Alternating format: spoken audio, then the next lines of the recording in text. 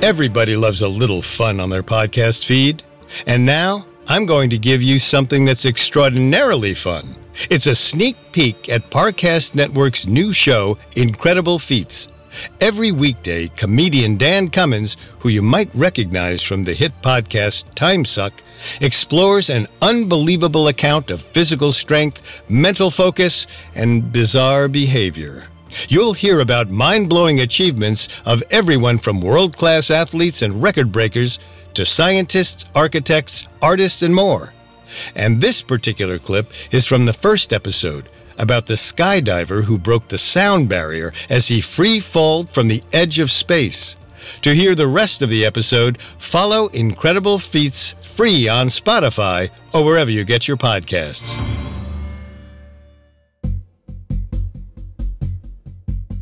Felix Baumgartner was 43.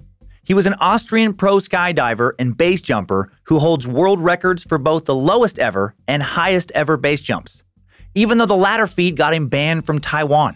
And he wanted to do something even more extreme. He decides to break the sound barrier with only his body, a never-before-done feat. He must free fall 24 miles in 4 minutes, going over 770 miles per hour. He wouldn't be the first to attempt this. Past would-be supersonic skydivers died during the jump.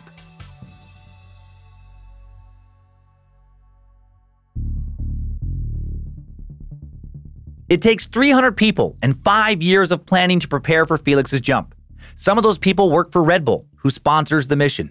They hire the perfect coach, Joe Kittinger, an 84-year-old retired Air Force colonel who set the world record for highest free fall in 1960 when he fell over 19 miles back to Earth.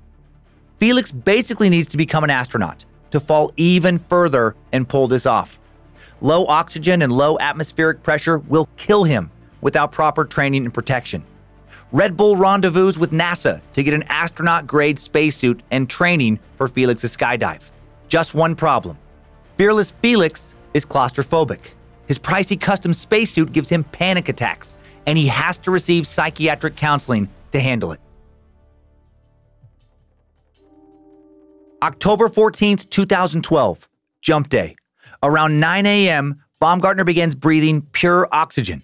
If he doesn't eliminate all nitrogen from his body, he'll get the bends, deadly in extreme cases. Just before 9:30 a.m., Felix boards the capsule. Then a specially made 40-layer helium balloon lifts it from the New Mexico desert into the stratosphere. As he ascends, his visor fogs up, blinding him. He radios coach Joe Kittinger, "What am I supposed to do?" And they almost actually call it off, but then solve the problem by unplugging the visor and plugging it back in. Classic. Turn it off and turn it back on. Turns out that fixes phones, laptops, and fancy space helmets. Just after 12 p.m., Felix reaches 128,100 feet, the height he'll jump from. For scale, imagine 4 Mount Everest stacked up.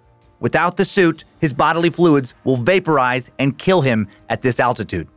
He describes his view. When you stand up there on top of the world, you become so humble.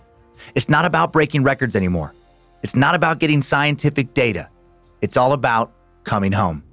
12:08 p.m. He jumps. Almost immediately, he starts spinning. Really not good. If he can't control the spin, all his blood will gush out of his eyes, killing him. This is what killed the previous daredevils. Plus, the G-force threatens to knock him unconscious. He fights to stay awake. He could deploy his parachute, but then he loses his chance of breaking the sound barrier. Felix manages to control the spin, and 34 seconds in, boom! He breaks the sonic barrier. It's so loud, Mission Control hears it from the ground. 50 seconds in, Felix hits his terminal velocity, Mach 1.25, or 833.9 miles per hour. Over 830 miles per hour. Finally, he opens his parachute after almost 9 minutes in the air and lands safely, and then celebrates with Coach Joe. 2 weeks later, Felix goes on the Today Show and tells the world he did not enjoy the jump. Maybe because he almost died. Or maybe he just wanted to scare others away from trying to break his record. Worked on this guy, Felix. Mission accomplished. Either way, he retires from skydiving and base jumping. but he has not stopped being a daredevil. Today, he races cars, makes helicopters do backflips, and makes men like me feel, well, a little less manly.